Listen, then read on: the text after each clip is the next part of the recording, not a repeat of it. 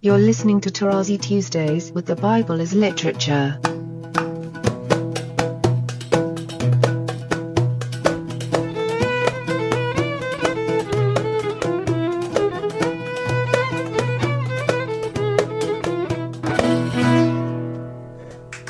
Hi, this is Father Mark Boulos, and you are listening to Tarazi Tuesdays with the Bible as Literature podcast. This week, Father Paul continues his discussion of Genesis chapter 29, touching on the significance of Rachel's barrenness.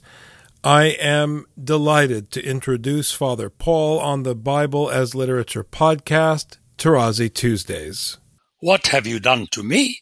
And then you have that key word that you have deceived me. Rimetani.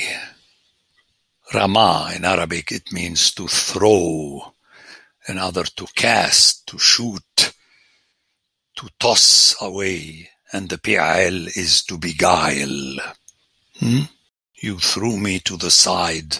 In English, I like this expression, to throw someone to the curb. Okay, so if I make the effort to learn some American, is to be able to teach those not willing to learn Americans. That's all. You use it in your own language. You pulled a fast one. And then Laban, as a good Aramaean, tell him, well, you know, in our tradition, we can't give the younger sister before the older one, and so on. That reminds me of the story. My father told me that he was the eldest, and his father died when he was only 16, so he left the last years of high school and started working, and he took care. He was the father of his family. Very clearly, you can ask all his siblings, and better all his nephews and nieces who know from his siblings. But his younger sister, Father Bill Mills, met her. She was in Spartanburg, South Carolina. We used to visit her, and she died a few years ago. But she was still very young, and my uncle, who was younger than my father, number 2, kept asking, when are you going to get married? Because I want to get married. And the assumption was that it was not respectful for him to get married before his older brother.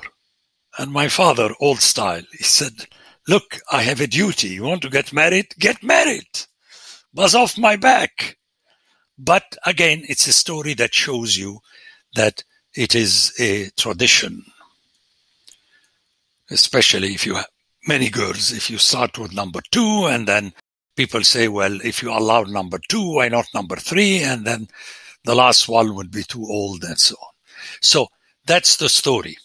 Complete the week with this one, and we will give you the other also in return for serving me another 7 years. Notice the play on week and 7 years. It is amazing how in the original it's so clear. Finish the week or the heptad, the cluster of 7, this in the singular, and then you will work for another 7 years. That's not the same Laban you met in 24, brothers and sisters. Correct? Yes, Father Paul, correct. He must have undergone a lobectomy. Well, I don't know. It's the same Laban. And you know the rest of the story. But the nice thing in the text, that is shortened. So the author here gave you a break. He didn't want to belabor the matter, but you got the message by now. And he gave her with her maid.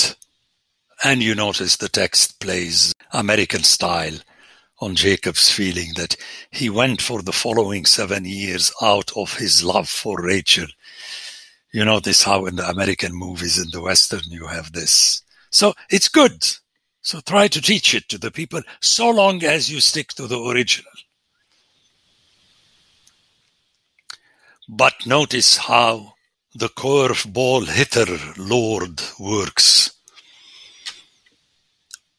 When the Lord saw that Leah was hated, He opened her womb, but Rachel was barren. Okay? Father Mark, that would be something you could put below the text of Jeremiah on the entrance of your church. That would be a good one. He opened her womb. This is how he had mercy on her. He didn't send her a Hallmark card. Rachel was barren. Very powerful word, which takes you back to Sarai of chapter 11. In other words, he is hitting Jacob. And thus the story, you see how Jacob is like Abraham, and both are unlike Isaac. Because in the story of Abraham, you have the story of another woman that was needed. And it is repeated here because the first children of Rachel, not from Rachel, came from her maid, as we shall hear. So let's continue until we get to that. So it's a very, very interesting story. But this parallelism with the story of Abraham, to my ears, it's very clear. But in the case of Leah, the first children came from her. And then later when she saw, she asked that her maid would mother her other children. But in the case of Rachel, it's the opposite, as we shall see. So Leah had the first son. Again, Reuben is what's Reuben? You think that you are having a Reuben sandwich. It doesn't work like that. Yeah, I know what Reuben is. No, in Hebrew it's very clear. Reu ben. It's the imperative plural. See ye a son. I have a son. So she was boasting. You know how in the Middle East, I know you heard this several times, but let's hear it again. A woman is called bride during the engagement period and after the wedding until she gives birth, not she conceives. Because the baby may die, and thus she's not the mother of. And when she bears the child, everybody begins to call her mother of, in the Middle East. And then you have the name of usually the son, but if you have a daughter until then, you can. But you aim for a son. So these things have to be explained to your people. And it's very respectful. You don't have to call me by my first name, like here. A woman who's 35 and then a teenager who's... No, it doesn't work like that. It's disrespectful. So until she bears a child, she is referred to by everybody, O bride, Arus. And then she becomes overnight the mother of, which is a blessing. Let me remind you, it's good because I don't know to which extent you remember these original things. That's why I keep asking you to take notes. Take notes. That Sarai is a curveball name because Sarai means my princess. My princess. Princes. My many princes. And yet she was barren. Then her name is changed to Princess Sarah. And I talked this about being the belittling That's why she couldn't have children. So her first name, Sarai, was in hope, or to cover her shame. You know how cosmetologists say you have to hide the imperfections of the face of a woman and also of a man. And Paul uses this in 1 Corinthians 12. You don't take care of your good-looking limbs. You take better care of the not good-looking limbs. So you give a nice name for someone you know is not. But God comes with his knuckle or curveball. He gives her an interesting name, Princess. But a princess is not a queen. You know that. You know English. A princess means yet unmarried. Forget about the British royal family, that if not the queen and the king, I'm talking about business here.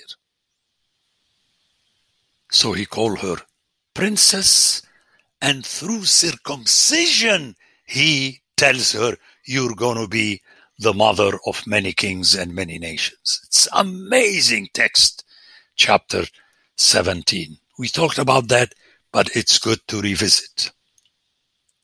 And now, Leah, having had her first son, look, I have a son, or see, my son, or see a son. And she said that now the Lord has listened, because my hatefulness, the being hated, from the verb sane, sonua, I was, or I am, belittled, and he gave me again another son.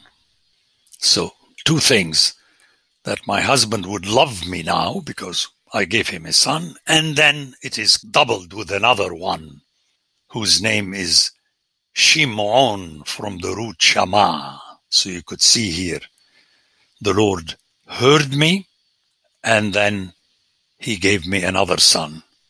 So very interesting, these last 3 verses. Okay, but let's go to the last 4 verses. 30, so Jacob went into Rachel also, and he loved Rachel more than Leah. But then the following verse says the Lord opened the womb, because ultimately he gives the child, as early as Eve in 4:1. She had Cain with the Lord. The English like to add with the help of, but the original is just with the Lord. But Rachel was barren, and then 2 strikes. Reuben followed by Simeon. And Simeon is very powerful because it plays on the Lord heard, and thus the second son reflects the gift of God. The first name, Reuben, would be more a kind of boasting, if you want to push and take it there. I mean, it is Reuben. She's going around and pointing to her son. But the second one, she learns the lesson, and she points to God's having heard. She conceived again, and then she says, now this time my husband will be joined to me. These chapters, the 12 sons of Jacob, are very important to communicate to the people that if there is no explanation in the English, then you won't understand it. Because if you say Levi, it doesn't mean what the text is meaning. But in Hebrew, it works perfectly. Because she says, and now again, Yilawe, it is the pi'al of Lawa. Lawa means to lie down, to go off the road in order to sleep. And the pi'al is the intensive of the verb. He will make himself to lie with me, somehow willy-nilly. Because whether he likes me or not, he got 2 sons, and he will do that. It's very powerful. And then his name is Lewi. Suddenly it becomes Levi because the Jews decided that the waw can be pronounced also as v, which is ridiculous.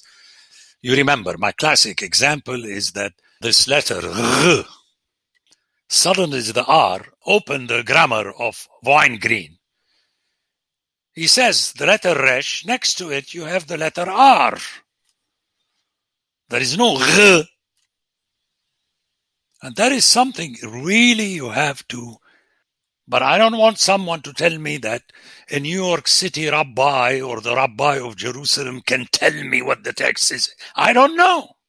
Because they pronounce now as N-O-W and you as you masculine the same way. Atta, atta. So please help me out with this. Help yourselves out. I would hate that someone would tell me that some of your students are ridiculous, Father Paul. Not because I care for them, but it reflects on me. I didn't teach them that. Like Reuben. Actually, Reuven, which is absolutely ridiculous. But what can we do? The Bible as Literature is a production of the Ephesus School Network.